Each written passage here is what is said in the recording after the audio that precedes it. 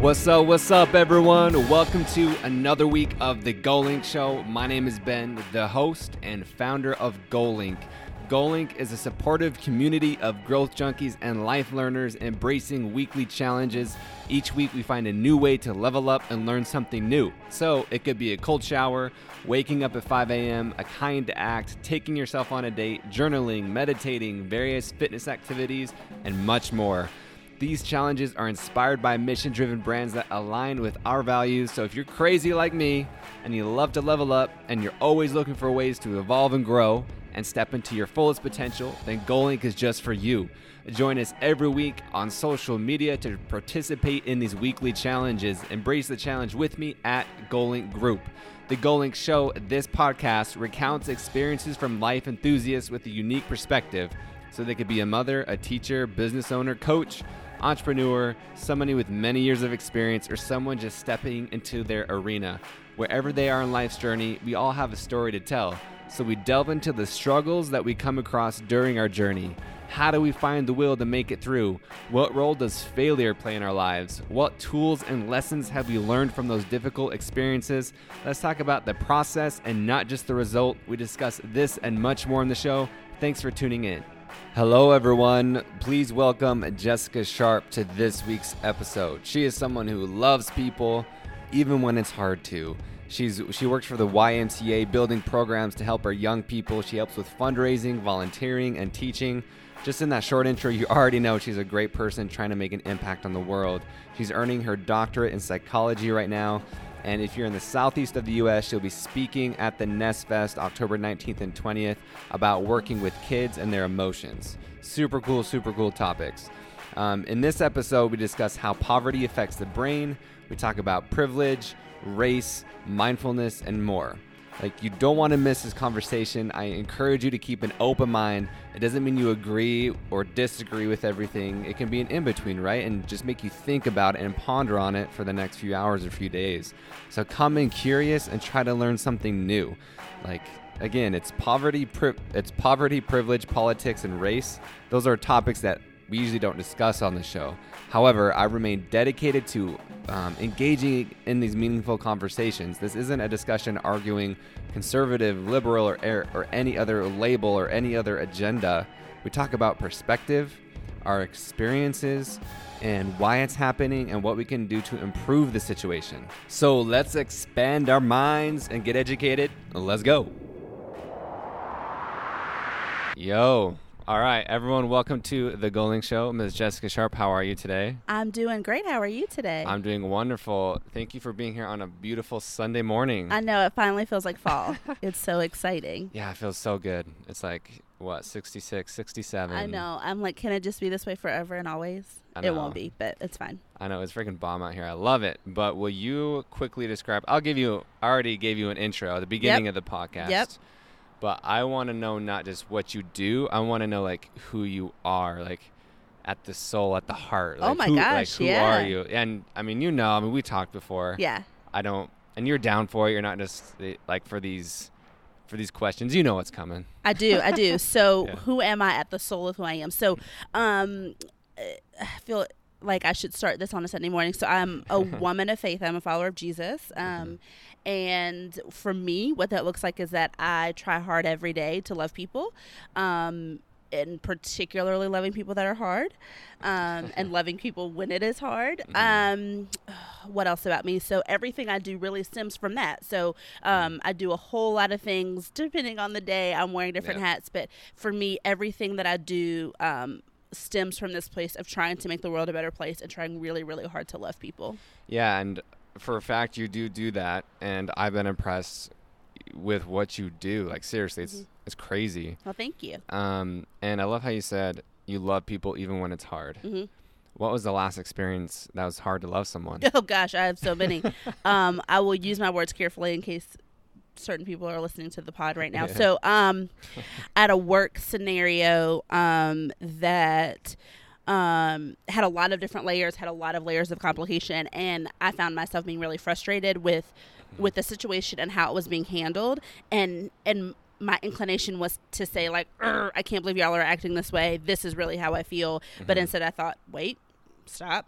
let me back up for a second and try to see this from their perspective and try to understand holistically what is happening. And so I feel like loving people when it's hard is things like that, right? Where it's our inclination is to be frustrated, to be angry, to be impatient.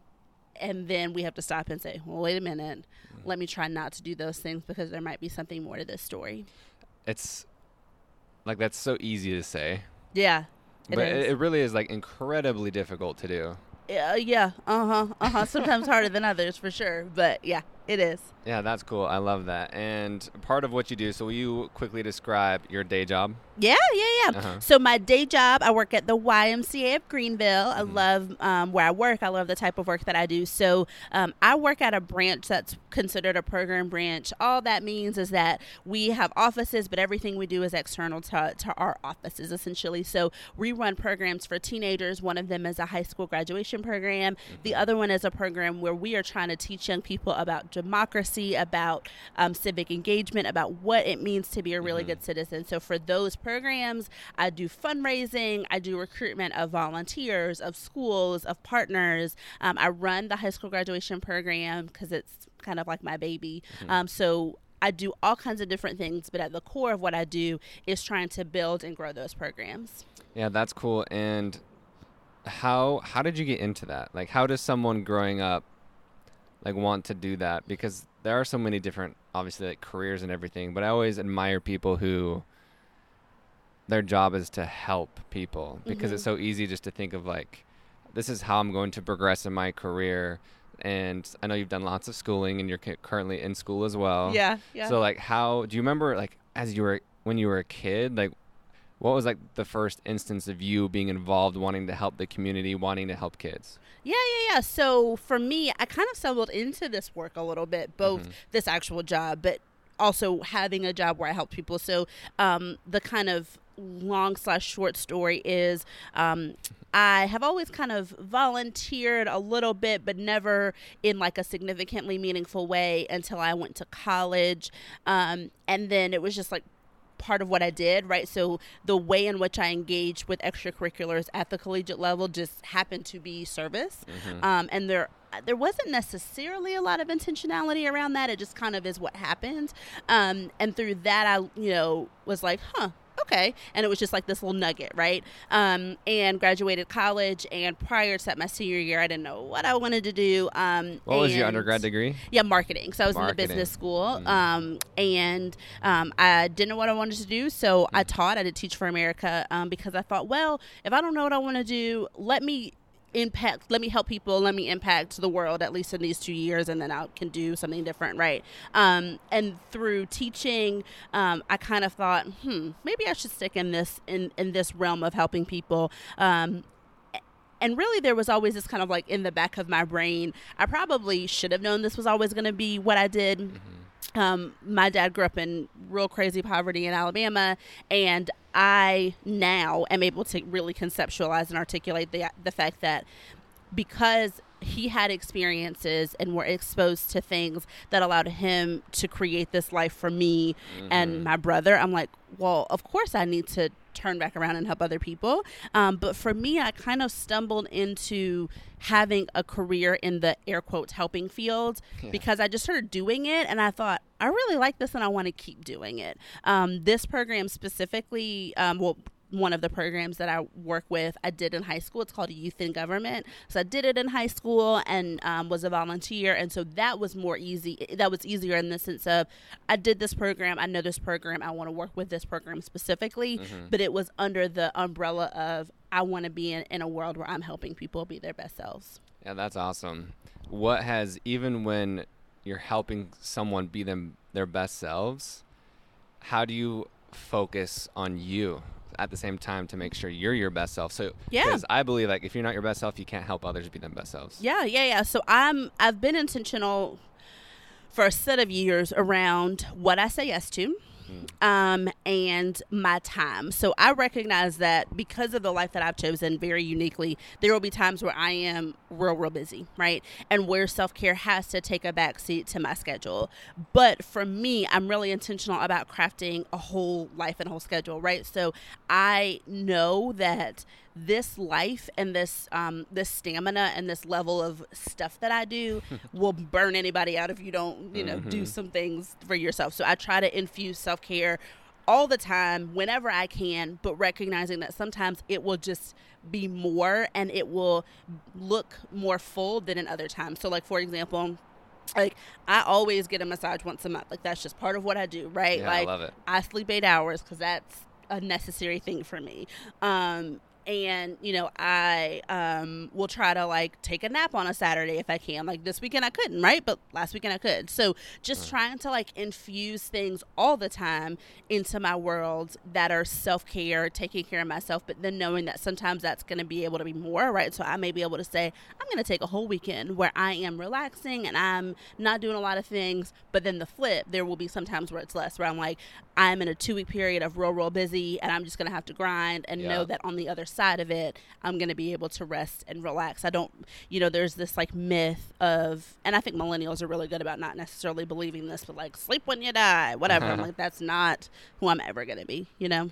Yeah, I think that perspective is key as far as, you know, it's temporary. Right. However, I think some people get caught that they say it's temporary, but it's really not. Right. And then they look up and they're like, and for me, I think the really great thing is like, my body is real clear about communicating to me, right? So like if I went through a longer period than I wanted to of going hard essentially, my body would communicate to me, like I would just be very like cranky and exhausted, and I'd almost have to force myself to stop. And so I think it is really easy to just go. But I think you've got to infuse, even if you have to have some reminders, right? So like my iPhone background right now says breathe. Like I have a meditation app that sends me like notifications sometimes like during the day. And like I have things like around my apartment that are like reminders to me to say like, whoa, wait, am I really taking care of myself right now? I like it. That's cool. You know, I love like, it's simple, but it really is effective to have those things around your apartment, to have it on your phone. Right. Because 95% of our time is subconscious. Oh, absolutely. So it doesn't mean you have to like recognize it, but just seeing that. It's there, right? It's just there. this constant and your brain's reminder. still taking it in. Right. Right. And so in addition to working for the why, you also, what would you call, so on your own, how do you help? I know. So you have Sharp Brain Consulting. Yep. So let's delve into that. So what is Sharp Brain Consulting? Yeah. So my business is really, quite frankly, similar to the work I do at the Y. It's just a little different. So I work with youth and adults who serve them, right? So that's the umbrella term. But what that practically looks like is that I work with schools, with nonprofits, with essentially adults who have, you know, made a concentrated effort to work with young people. Sometimes that does end up being parents who, you know, they are surrounded by their kids all the time. But when I work with adults, I'm doing a lot of training and teaching and saying, here is how you can improve your work with these young people. So the training I do all the time is how poverty impacts the brain. So I'm going to teach teachers, here's how poverty literally changes the brain, and here's what you as a teacher can do about it. And then I do a little bit of work directly with young people. I've got a few clients who will have me work with their young people directly, in addition to training them. So it is a lot of training and education and essentially what we call capacity building. So increasing the capacity of organizations so that they are able to better serve the young people that they work with. Yeah, that's super cool. I love that. And for anyone who's a regular listener in this show, we've never really talked about poverty and how it affects the brain. But when we spoke earlier a couple months ago, that got me excited. Yeah. Because that's not a common, we talk about leveling up your mindset or your physical or even anxiety and depression in this realm of self-development, but what about others and poverty? Because what we're discussing is a self-actualization, right? Like if we're talking Maslow's hierarchy of needs, right, people can't even, what's the first one? So your basic needs, just right? Basic needs. If I don't have food on the table, I can't focus on anything else. You can't focus on, all right, what's my dream? Right. Heck no. How am I going to enjoy life? What are these vacations I want to go on? Right. A nap on Saturday. Right. I can't. I've got a scarcity mindset, right? So all I can do is think about the thing that I am missing and the thing that is missing in my life. Yeah. So what are some just straight up brain busters of how poverty affects the brain. Yeah. So I'll give you the high level of both how poverty and trauma impact the brain, and I'm going to tell you that, and then I'm going to tell you why I included trauma. Love it. So for folks who have grown up in poverty, for folks who have lived in poverty during what we call really important developmental milestones, so like ages 3 to 4, ages 12 to 13, the brain literally is changed, right? So your amygdala is bigger. Those are just real fancy words of saying you are more, your brain is more on guard to threats from the environment. And is your amygdala in the back of your brain? Yes. Psychology. Yes. Let's go. Yes, I remember. Yes, it's the subconscious, unconscious part of our brain. That is also where fear, very specifically, lives in our brain, and so you are more likely to have these things that are threats that to us, like I may be sarcastic with you, right? But if your amygdala is bigger and more attuned to threats, that's going to feel so much more impactful than what I felt like it would be, right? So the physical part of the brain is actually bigger. Yes. Yeah. Your amygdala, it's shaped like an almond. It's bigger. Your prefrontal cortex, that's behind your forehead. It's the part of our brain that makes us adults. That's the part of the brain that's responsible for what we call executive functioning. So things like planning, organizing, thinking into the future. That part of your brain essentially is less thick, and so that means that you have a deficiency kind of naturally in some of those skills, so in things like planning, organizing, that kind of thing. And so the really, like, the good thing on the end of this is that the brain is malleable. It's plastic, so you can change these things. But what that means is that folks who have lived in poverty and or folks who have experienced trauma, they literally show up in the world in a very different way, right? So I think that society, we make a lot of assumptions about folks who live in poverty. We make up a lot of stories around folks who live in poverty. And, if I hear one more time, pick yourself up by your bootstraps, even though I don't have a boot on, how in the world am I supposed to do that? It's just not real, right? Because from a brain perspective, I am showing up in the world in a different way. And the reason I added trauma is because there's a lot of research in this psychology, youth development space that talks about how trauma, very similar to poverty, will follow you into adulthood. And so if you've got some time later, look up ACEs, ACES.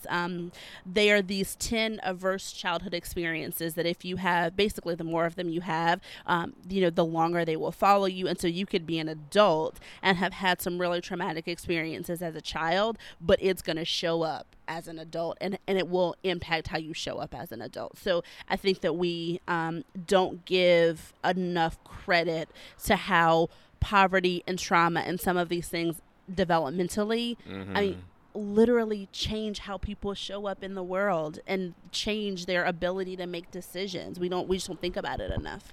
Yeah, that's crazy. And to give you even more background, you're getting, is it your master's in psychology right now? Yeah, so I'm getting a doctorate. Doctorate, much better. Yeah, I know. My brother, who's 10, is like, can I call you doctor at the end? I'm like, yes, but I cannot diagnose you really at all other than maybe some psychological stuff. Yeah, that's awesome.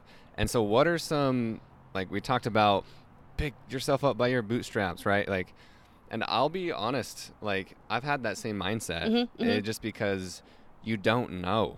Right. Like I grew up completely fine. Like even in my neighborhood, I was definitely not as well off, and we had to move a lot, due to financial things. But my friends were all wealthy. Their parents took care of me. I always felt safe. Right. And so, like, what is another misconception about poverty? Yeah. So, I think that there's this misconception that it is easy to move out of poverty. So we are sitting in Greenville, South Carolina, and it is harder here than anywhere in the state to essentially move out of poverty. It's this concept called economic mobility. It's particularly hard in the South. So there's that misconception that we've talked about. I think there's also the misconception that poor folks are lazy, and that I think there's also this misconception that poor people want to be poor.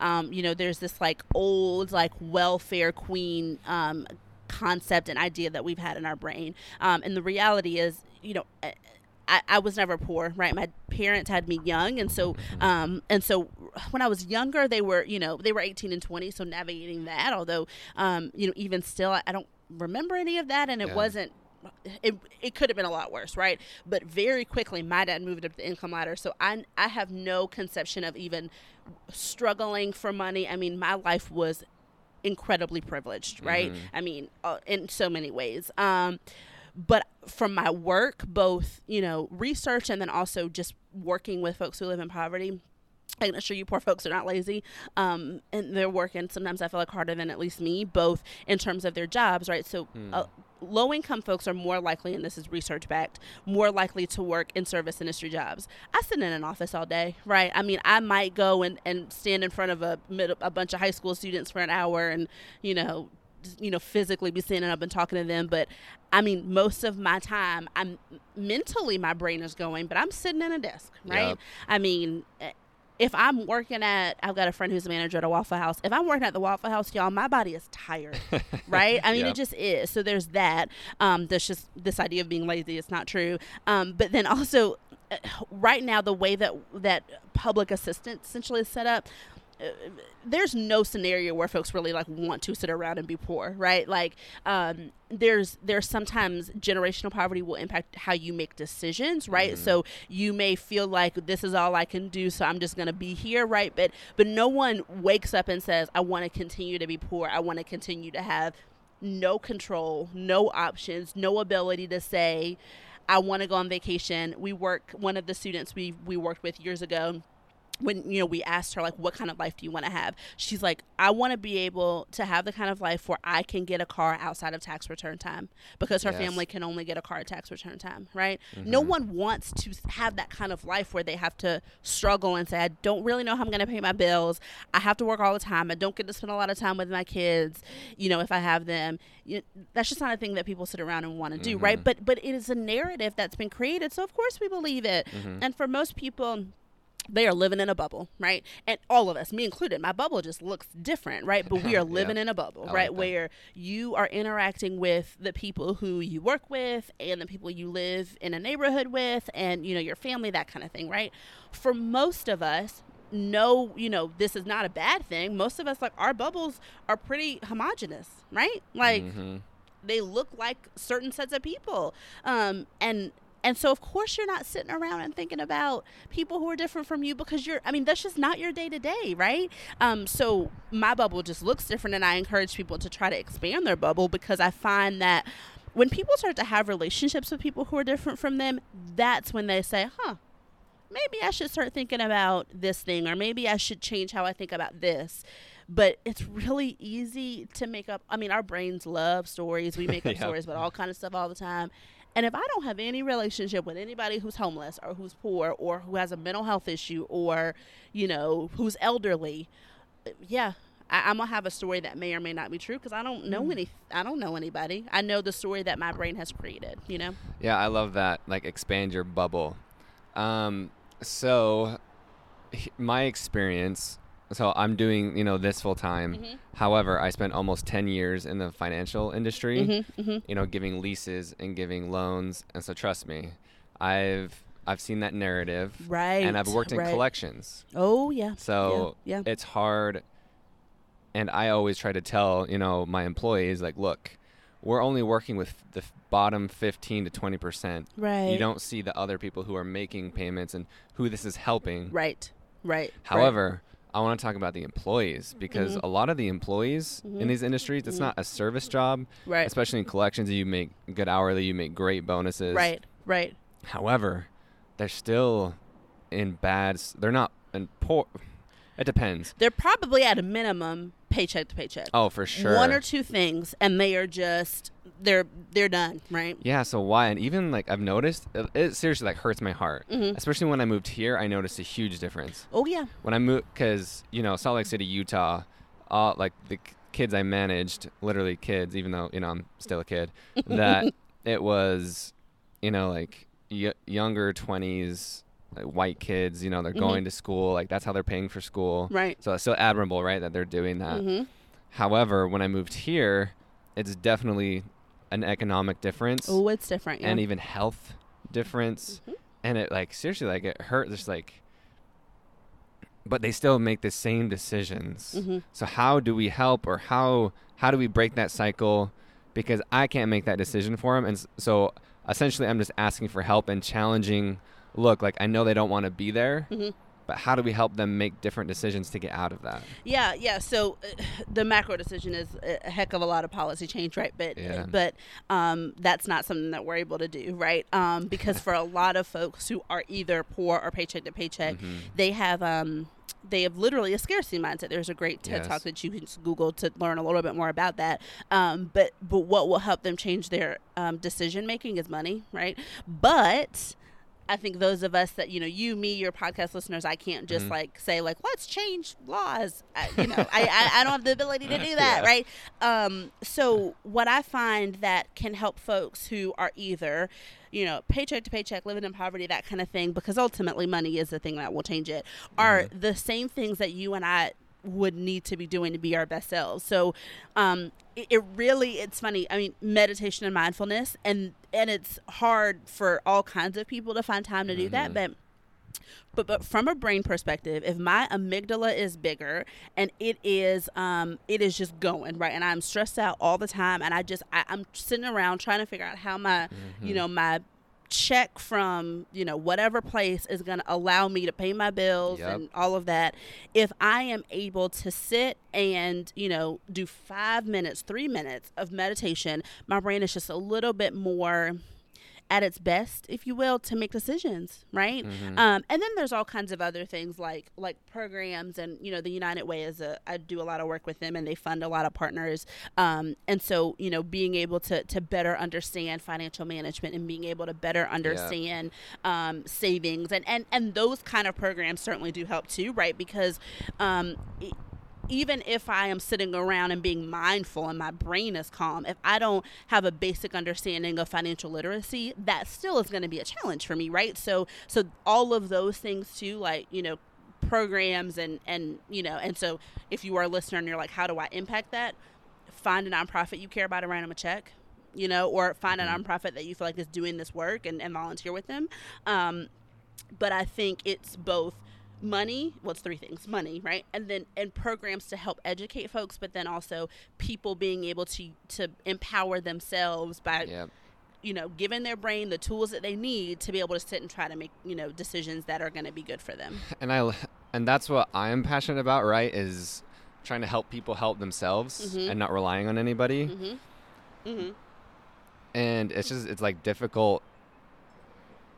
Man, really, it has been difficult. I've sat, I've seen customers get literally 100 loans with the same company. Yeah. And I saw some dude. I remember I was in a location shadowing and learning, and this dude came in and he refinanced his loan for $80, $80 to take his wife out for their anniversary. Yeah.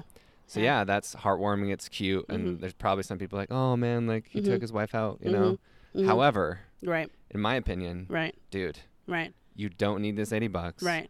Right. Go buy something at the store for $10, right, for 15, for 20. Right. And, make smarter decisions. What can we do?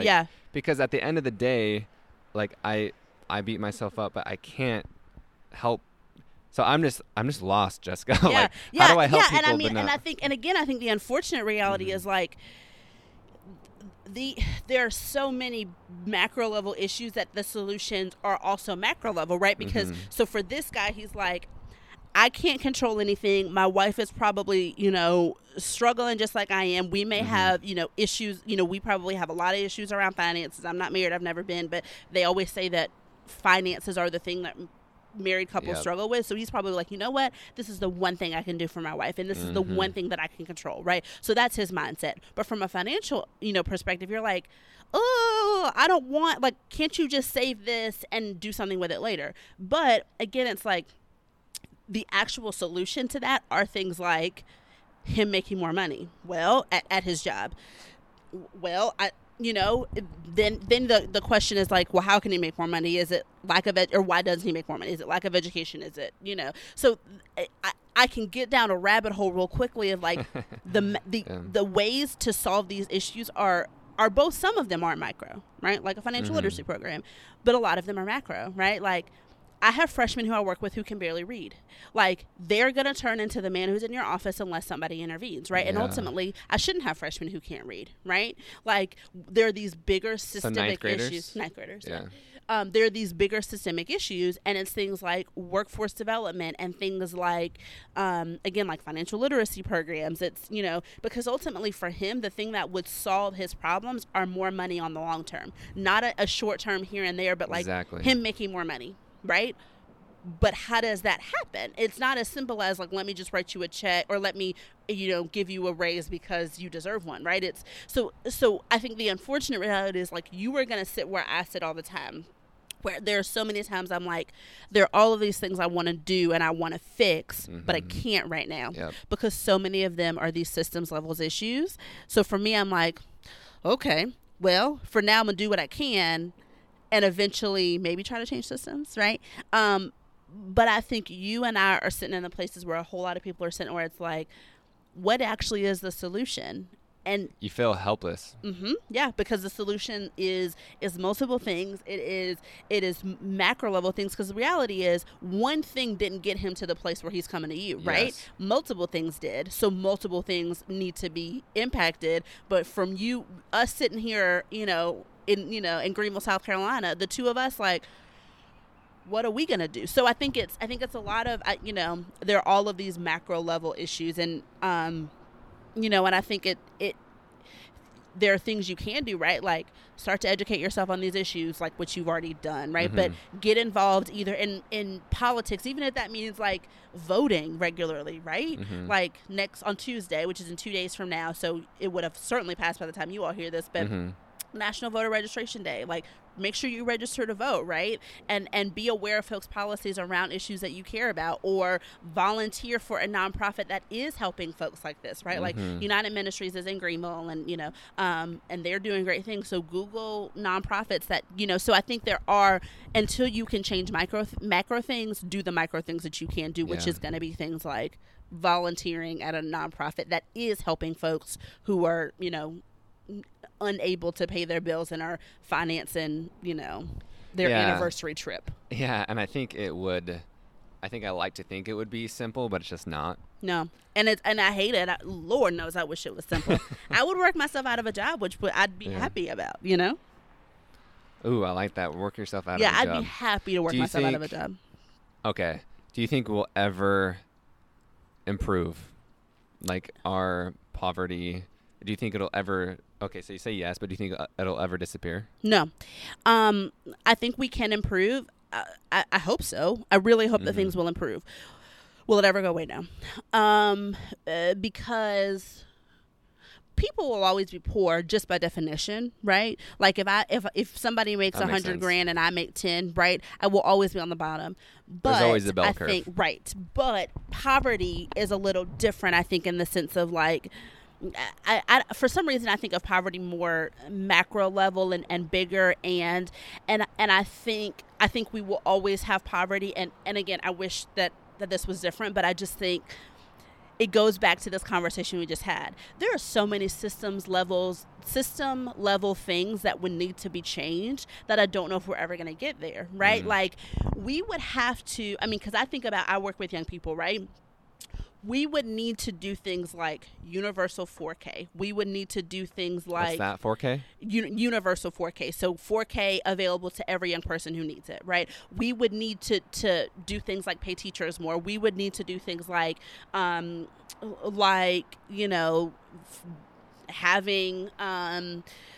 working with young people to start changing the narrative around college, right? We keep saying 4-year college. I got a whole lot of kids where 4-year college isn't for them. And here's the thing, y'all. I'm going to need a plumber till the end of time, and we don't have enough of them. So there's so many things that need to change. And right now, and I'm certainly into politics, right? I have a program called Youth in Government that I run. And until we're able to sit like you and I are sitting, and Democrats and Republicans and liberals and conservatives, because we love a label, unless we're able to sit across the table and say, can we just sit and talk and try to figure out how to solve these issues, and we're going to work together, and it's okay if we disagree, but we're going to work together until we can get to that place. I think that's part of it, but this is such a longer answer than I intended it to be. No, you're okay. But essentially, I think we will always have poverty. And I think, and I'll just say the thing that I think. I probably make people angry with at least a third of the things I say. Particularly in the South, I'm a Southern girl. I will be in the South probably forever and always. I'm from Alabama and I live in South Carolina. Until we start to be able to be comfortable with the uncomfortableness of talking about race, we will always have poverty, because we have poverty because folks don't have enough money. Yeah. And money and race are not always intersected.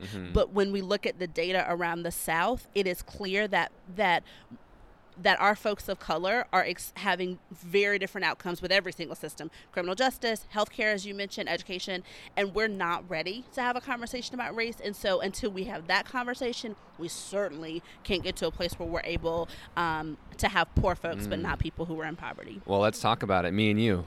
Let's do it. So there's a lot of people for sure listening. They might have a slight idea, but I'm going to make an assumption that most of them don't. They don't have a wide knowledge of this topic. So can you just give some stats behind, so people of color are more disadvantaged and poor? Yeah. So the data is just, oh my God, y'all, it's so alarming. So I'll give you just some high level. In the South specifically, and I know you probably got listeners all over, that's just what I know.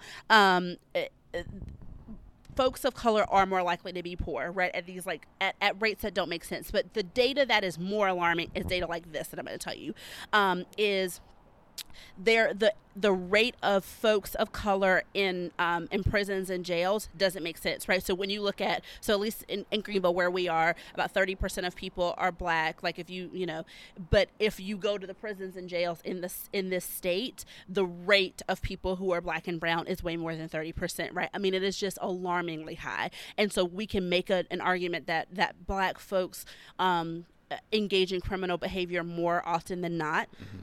The data will also say that's not true, right? But even if that were true, we need to figure out why, right? For example, you've got more Black and brown folks in jail for marijuana. I know white folks are smoking weed at the same rate, right? I know them, there's no shame here, but I know them. And then there's this narrative around crack versus cocaine, right? So there's, the criminal justice system is one system where Black folks are just 1,000% having a different level of interactions. And the criminal justice system is, I used to say it's broken. It is operating the way it is set up to operate. It's essentially, once you are in the system, you're never out. There are documentaries and podcasts. And if you want to know any more about this, 13th, it's a great Netflix podcast, great Netflix documentary, changed how I looked at all of this. The New Jim Crow is a great book about this work. Again, changed how I viewed all of this. But essentially, people are just, it's very cyclical because of how when people leave. So there's that system. The education system, again, when I look at the young people I work with and I look at data, Black students are further behind than their white peers. There's this movement around talking about the criminalization of Black girls very specifically. So what that means is that Black girls very specifically get in trouble and get disciplined at higher rates than their white peers, even when you account for things like socioeconomic factor and those kinds of things. When you look at the healthcare system, I used to work at the big healthcare system in town. Same thing is true. When you dig into data, Black folks and Hispanic folks are having different interactions with the healthcare system. So that means that their physicians are having different interactions with them, even when physicians literally to their core believe that they're treating their patients all the same, and they really, really believe that. And then they're having different outcomes. That's crazy. The maternal mortality rate in the U.S. for Black women is worse than some third world countries, even when you account again for socioeconomic status. Serena tells this story about how Serena Flipping Williams, y'all, queen, tells a story about how she was y'all need to check some stuff. I feel like this is not this whole process here is not great. And they wouldn't listen to her until her husband, who happens to be white, was check my wife.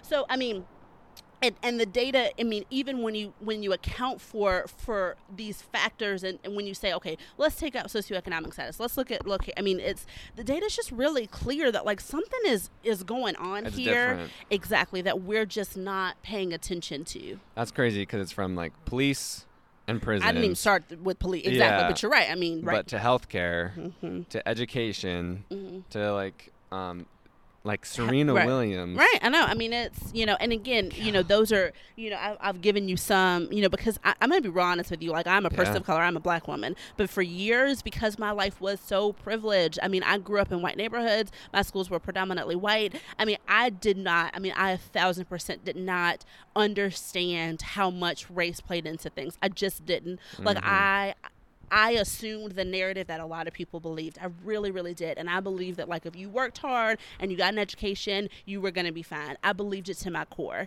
And then I started doing the work that I'm doing, and I started doing research and things like 13th, like the new Jim Crow, like Brian Stevenson is this lawyer who is so amazing. I can't stand it. His work. Like, I just started digging into stuff and saying, like, something is not right here. Like, something is actually, people are having different interactions with systems. Well, it's race. So it is, at its core, it's unconscious bias, right? So we have biases because we have brains. I mean, it's just a function of the brain, right? Which I can go into more depth in, but it's just a function of the brain. But biases come from somewhere, right? So they come from both our interactions, but also like the narratives that we believe in and the content we consume. So things like TV, news, that kind of thing. And so the narratives that we believe specifically around black men are not positive. Like, if you think about TV shows that you watch, either there probably aren't a lot of black men, or they may or may not be positive images. Lord knows that if you turn on the news, the images you have of black men are not particularly positive. And so there is just this narrative that collectively we believe that black men are not safe. And the data is real clear in the education system. The Department of Education has done research on this like every year. But if that's what we believe, then that shows up in how we interact with folks. And so there's, we just have these beliefs and these narratives around people of color. Like, I mean, we have a lot of beliefs around Hispanic folks, and those beliefs are only getting stronger, I think, now. And so we just have these stories that we believe. And so that impacts how we interact with people. And when you look at systems and people in power, the people in power do tend still to be overwhelmingly white men. Sure. And again, if I'm white man and my bubble is white men, and the only thing that I know about people of color is this narrative that I believe, well, yeah, I'm going to interact in a way that may not be empowering to these groups of people, right? And yeah, I'm going to sit around and believe that Hispanic folks and black people are not, that they are doing whatever the news and politicians tell me that they do. So, yeah, I mean, I think it's just, and we won't talk about race, right? Like, we're just not comfortable talking about race, and that we had this system of slavery, and then after that we had a whole lot of other systems that, I mean, and I, to my core, I believe most people are really, really good. Like, I really do. But the reality is, systems post-slavery that were created to continue to oppress people and continue to allow the people who were in power and in control to continue to be in power and in control, i.e. the criminal justice system, right? Like, if you, the way that we treat people in prisons and jails, y'all, is, it's crazy. And the narrative that I hear is like, well, they're criminals, right? Probably 80% of the people in prison and jails are getting out. And so their life in prison is not setting them up to get out and be a citizen and be your neighbor, right? Right, you said 80% of the people in prisons are getting out. And I may be wrong on that number, but it's high. It's real high. I mean, most people in prison are getting out. Like, I mean, the only people really in prison who are not getting out are people who've done like multiple murders. I mean, most people in prison, their sentences are such where at some point they are going to get out and they will be your neighbor, right? Or they will live in your town. And so it behooves us to create situations in prisons where we are setting up folks to come out and to be able to be, a good citizen, as I'm teaching my young people to be, as opposed to continue to engage in activity that is destructive to communities and gets them back into prisons and jails. Because right now, I mean, we drop them off, we give them, sometimes depending on the prison or the system, you give them a bus ticket. Sometimes you don't. You give them, $20-$30 and then say, go, bye. That's it. I mean, we give them nothing. And we have, for however long they've been in prison, from a year to 30 years, we have controlled every single thing about their life, from when they wake up to when they go to sleep to when they eat and what they eat. And then we say, here's some money, go. And we expect them to not engage in behaviors that got them in here in the first place. When we've controlled them, we haven't given them any sort of autonomy, and we certainly don't give them any resources to go back into your neighborhood. That's crazy. So you mentioned earlier you grew up with a privileged life. Mm-hmm. So what does privilege mean to you? Yeah, so for me it meant it's beyond I never had to worry about anything. Like, I got a brand new car at 15. I lived in a house that my parents built. I could do every single after school club and thing I wanted to, and I never had to worry about, can my parents afford for me to do cheerleading and youth and government and whatever. I went through this period of time in like middle school where I did like all different kinds of sports because I was like, I want to do tennis. I want to do this. I want to do that. Right. We went on vacations every year. There was never, in terms of money, a thing I ever had to worry about, ever. Like, I worked, but it was literally because I got tired of asking my parents for, like, money to go to the mall with my friends on the weekends, right? Like, there was never a thing financially I had to worry about, like, including things like getting a car to doing things. Like, I knew I could cheer and do, another thing. And I could, and I knew we would go on vacation every year. And so financially, my life was easy. My parents paved a path for me. They both are college educated. And all I had to do was follow their path. And I knew I'd go to college. From birth, I knew I would go to college, right? Like, I just was like, oh, yeah, of course. I didn't have to worry about paying for college. My parents were able to help me fill out my FAFSA. Like, those types of barriers, I had none of them. Okay. And I think I'll be speaking for myself, and I assume other people are the same. When we talk about privilege, we feel guilty, especially as a white person. I feel like, I didn't do anything. Like, I didn't do anything to get in this situation, but it's an uncomfortable topic. Absolutely. So how do we, I think conversations like this help, but how do we, if a white person is listening, and they're like, well, it's not my fault I'm privileged. Yeah. What do we say? Yeah, so, heck yeah, you're right. Right? It's not your fault. It's not your, I didn't ask for these parents. Right? I didn't ask for parents who who laid a foundation for me that, y'all, financially was easy as heck. I didn't ask for that. Right? My dad didn't ask to be born into a family that was so poor that he had the flip of what I had. Right? You didn't ask to be white. I have a friend who's in my cohort at school, and we have these conversations all the time, where he's like, where we have literally essentially the same conversation. He's like, I didn't ask for this. Right? So that's the thing about privilege. It is unearned. It's not a thing that you had to get, right? So acknowledging that off the front end, and just acknowledging, like, yeah, I didn't ask for this, right? Just like I didn't ask to be black, I didn't ask to be a woman, I didn't, right? Just be safe. So just from gate, acknowledge, right? Like, this is where we are. But then I think from there, being able to recognize that, like, you having privilege isn't necessarily a bad thing, right? It for me, it meant my life was real easy, right? And that's fine, right? Like, it just is what it is. But I think if we can just get to a place where we can just acknowledge, like, yep, some people have privilege and some people don't. And then from there, what I think matters the most is how you use your privilege, right? And some people are just never going to be the kind of people who spend their lives helping others. And again, that's fine. Like, I don't expect everybody to do that, right? But if you are a white person and you're like, I don't know what to do with this privilege, right? I don't know what to do with it. First, just acknowledge it and say, yep, I'm a white person, and that means that I have privilege, right? That means that when I walk into a store, people are not going to look and follow me, right? That means that when I get pulled over, I don't have to worry. That means that when I was growing up, my mom did not have to have a conversation with me about what happens when you get pulled over, right? That means that statistically speaking, I am more likely to not have negative interactions with systems, right? So just acknowledge it and just say, yep, I get it. Okay. Right.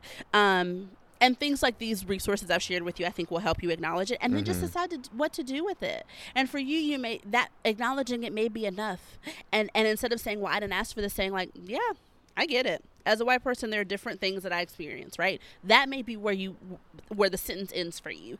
But you can also say, well, as a white person, I recognize that I have privilege. And I have a lot of folks that I talk to who are in this camp who are like, so because I have privilege as a white person, I am going to talk to my white friends and have this same conversation with them, because I can guarantee you, me as a black woman having a conversation with white folks will be different than my white friend having a conversation with their white friends, right? So at a minimum, acknowledge it and just be okay with it. And at a minimum, and then potentially more, just decide what you do with that, right? Like, decide if that means that you have conversations, that you advocate for folks, that when you're sitting in meetings at work and you feel like, why in the heck is everybody in this room a white man, that you say, who is missing from this table, right? Like, I think about Sarah Blakely, who is the founder of Spanx, who I'm obsessed with.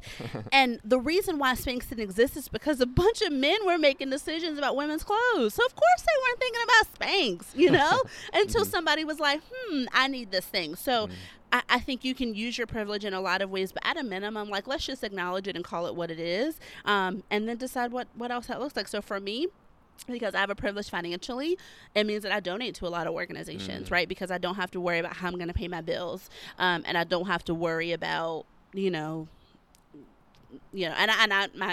am on my own now. Like, I don't have a lot of debt, right? Because of my parents. So that means that I donate to organizations, right? That's how I use that financial privilege. So just decide what you want to do with it, No, that makes sense. And I had a question, because I think I told you this last time we talked, that I worry, like, I totally agree with what you're saying, but one of my worries is telling people it's not their fault, because it isn't their fault. Not regarding privilege. I'm going back to like poverty or this mindset. Like, I'm worried about people having like a victim mindset versus like taking ownership, and because like I think there's the balance of, like, you can do it, get off your butt and make it happen. Yeah. But obviously, it's a lot easier for me to do it than someone else in a poverty situation. Right. So what are your thoughts around of like, hey, you can change it, like instilling that belief? Because I really want people to believe you can. It might look different. Right. So I think so many things, right? I think one, acknowledging that it may look different, right? So like my dad, his path looked different. He was not able to just go to college, go to class, graduate in 4 years, and everything be great. He had to go to college and then he had to work, so he had to send money back to his mom because she didn't have any, right? So his path just looked different, right? So I think about like the young people I work with, like for me, like I knew I was going to 4-year college. For them, the path may be you're going to graduate and go to Greenville Tech, but then you're immediately going to get a job and make money and be happy, right? So I think it's multiple things. I think it's one, not necessarily again saying like it's not your fault, because the reality is, like, if I'm a teenager and I'm poor, that didn't have any, like, that is not my fault, like really it's not.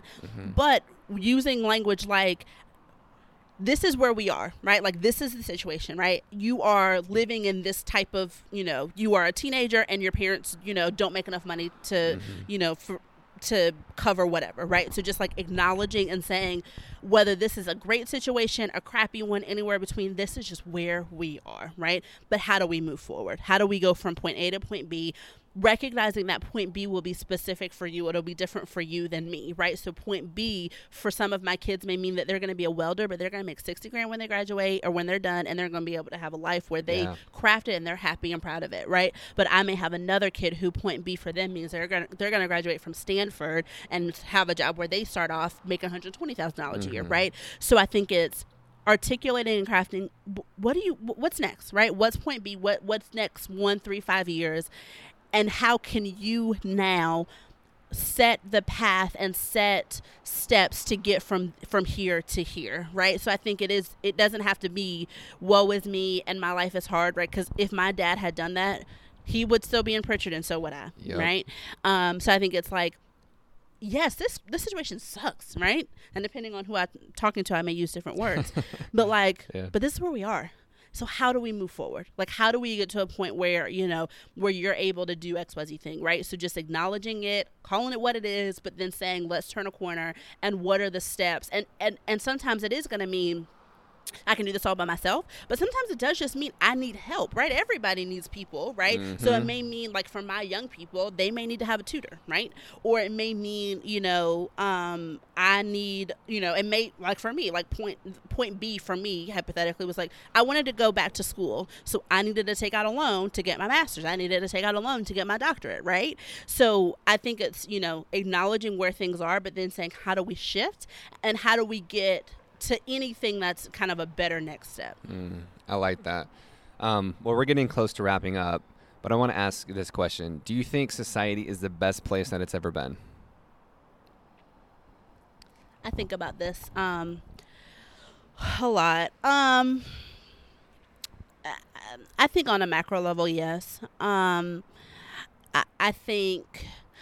think on a high level and macro level, yes, right? I think the fact that I, as a Black woman, can do half the things I say half the things I say, I wouldn't have been able to say these things or do these things years ago, right? So I think there's that. I think there is opportunity, even if some people have a much harder time getting to it, right? So I think about Hamilton and the Schuyler Sisters song and how lucky we are to be alive right now, right? But in some micro ways, I don't know. I think from a division, from a stories we make up about people, I think that's really, I'm sure it's been worse before, but I just think the way that we feel about people who are different from us right now, and it tends to be very, like, political, right? And because we're able to sit behind a screen and type on Facebook, we're able to say really awful things, right?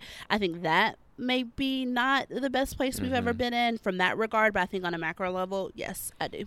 Yeah, and that's the same thing that I believe, that it's just on a macro level, the world is definitely, especially in America, is definitely the best it's been. Right. Like, objectively, like, as far as you look at the diseases or like the convenience and comfort, but of course there's still issues. Right. And those, I think that they're like those things that are like, I think from that perspective, and that probably perspective exclusively, I think we are probably worse off than we've ever been. But on a macro level, absolutely, right? Like, we are in a place that that is great, and that I think, we can do a lot with what we have, right? Okay, cool. All right, so I have a segment in my show that's called Scroll My Soul. Scroll my soul. I love it. And what that means is I keep a running list, so you saw me scrolling through my computer, of whether it's podcasts, conversations, documentaries. I keep a running list of things like, oh, I like that idea, or I like that quote. Yeah. And then I scroll through, I randomly stop, and I read it to you. Okay. And then I like, just, what's your experience with it? I love this so much. Like, okay. Like, what does it make you think of? Okay, go. All right. The saying is of what I stopped on. Sometimes we need to go through the worst to become our best. Sometimes we need to go through our worst or the worst to become our best. Yeah, I like it a lot. So it makes me think of, oh gosh, I like this a lot. So it makes me think of, like, when you have fallen or when you've gone through this thing that just feels so hard, you 1000% will be stronger on the other end, because now you've done the thing that you never thought you would be able to go through, right? And so whatever that thing is, right? So whether that's depression, anxiety, whether that's a divorce, a cancer diagnosis, a whatever, once you've gone through that really hard thing, like, one, you know that there's, like, nothing that you can't do. But two, like, you're able to look back and say, like, I did that thing that was really hard, right? So yeah, that's, I think for me, I think that can be a really empowering thing to say, like, like, I went through this real hard thing, but, like, and it felt like it was the worst thing that could ever happen to me, but I'm gonna be okay, because I went through this thing, and I know whatever comes on the other side, I'm gonna be okay. Yeah, right. You made it through. Yeah. So, I like it. Okay, awesome. And what are your last words from your mind, body, soul? Whether it's someone, privileged or in poverty, what message would you give to people to just go forward. Well, actually, no. Let's do this. What's one thing that people can do to make a difference? Let's do that. Like, what's one small thing that they can do this week to make a difference? Yeah. So the one small thing that people can do, and it may or may not make sense in regard to everything else I've said, but like legit 5 minutes of mindfulness every day, because it will allow you to show up in every conversation, in everything that you do in a more holistic way, and in a way where your brain is able to just utilize itself at its best, right? So 5 minutes of mindfulness and meditation every day. Got lots of other things I want to tell you, but I've been noodling on this, and like I think that's the thing, because it allows you to show up in hard conversations. It allows you to anything that you're like, oh, I don't want to do, or just, random day to day, you're able to say like, okay, my brain is at its best, so let me have this conversation, let me do this thing, let me and I know for me, when I'm engaging in mindfulness at the start of my day, for me, it's different for everybody, but when I do it at the start of my day, I find that I'm more mindful the rest of the day. So like when I'm at a stoplight, instead of picking up my phone, I'm looking around and like just taking in the scene, right? Yeah. What's going on here, right? So starting off your day with 5 minutes, and it doesn't have to be at the start of your day, I think it's better then, but starting off your day with 5 minutes of mindfulness and meditation, engage in whichever of those make the most sense, and then try to carry that through the rest of the day. I love that. Well, thank you so much, and I appreciate you having these conversations. I know you have it a lot, but I think other people listening, that could be another thing you do, is just have these conversations. It's okay. Yeah, have them. I mean, and if you want to test it out, have them with me. I mean, I'm on all the social media channels except for Snapchat, because I don't know. But tweet me, Instagram me, send me a Facebook message. I mean, I'm happy to have coffee, have a phone call, have these conversations, and with you, so you can practice them before you have them with other folks. Yeah, I love that, and I'll link everything in the show notes. But what is your handle? Yeah, so it's Sharp JES on Instagram and Twitter, and then it's just my full name, Jessica Sharp. No E, sharp like a pencil on Facebook. Hey, I like it, for real. Well, like, I'm stoked for you for like the work that you're doing. Yeah, you too. A lot of people don't do what you're doing, and that doesn't mean that, like you said, like everyone has to do it. Yeah. But it's not easy what you're doing, and it's stressful, and it, like, when you see people in poverty, it's easier to not think about it. But you're more than thinking about it. You're like in it. You're looking at it in its freaking face. Yeah. So thank you for doing that. Well, thank you. Thanks for letting me chat about all the things that fire me up. You know it. And then you'll be October 19th and 20th. You'll be at the Nest Fest. Yes, right? Come to the Nest Fest in Greenville. I will be talking. It'll be primarily parent and kid focused, since that's what I do. I'll have some sessions around working with your child through play, and kind of being able to have conversations about emotions through play, and that's then talking about self-care as a mama. But even if you're not a mom, just come hang out with me. Those are such cool topics. Self-care as a mom, and teaching kids. What was the last one? Teaching kids how to communicate about their emotions through play. That's so cool. Like, man, I love that crap. Okay, Yeah. I'm gonna be there. Yeah, okay, that's awesome. Well, Jess, thank you. Thanks. This is awesome. Yeah, Adios. This was great. Bye. Alrighty, my friends. I hope you enjoyed that wonderful interview with Jess, and I hope you learned something new, and you just heard something new and it made you think. And this week's challenge, what she just mentioned, is mindfulness. So we want you to practice 5 minutes of mindfulness each day. So this week's challenge is inspired by Jess and inspired by her company, Sharp Brain Consulting. Whether it's meditating, journaling, or 5 quiet minutes, mindfulness helps bring awareness and perspective to our life.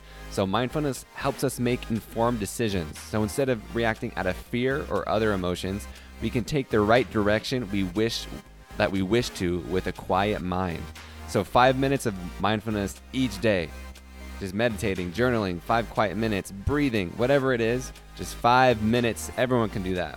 So there are a few ways you can report back once you complete the challenge, and we love to hear from everyone. We love to hear from you. You can post on Instagram, Facebook, or Twitter using hashtag #GoalingChallenge. You can tag us in your stories. Those are most people's favorite way to interact, is you tag me and Jess.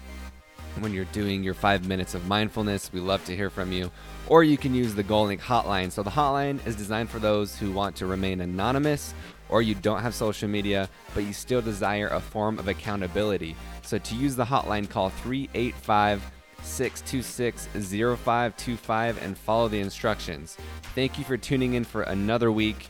I really appreciate you. And if you loved this episode, if you enjoyed it, please leave a review. It means the world. That's how this gets noticed. That's how we get it out there. So share it with a friend. Leave a review. I really appreciate it.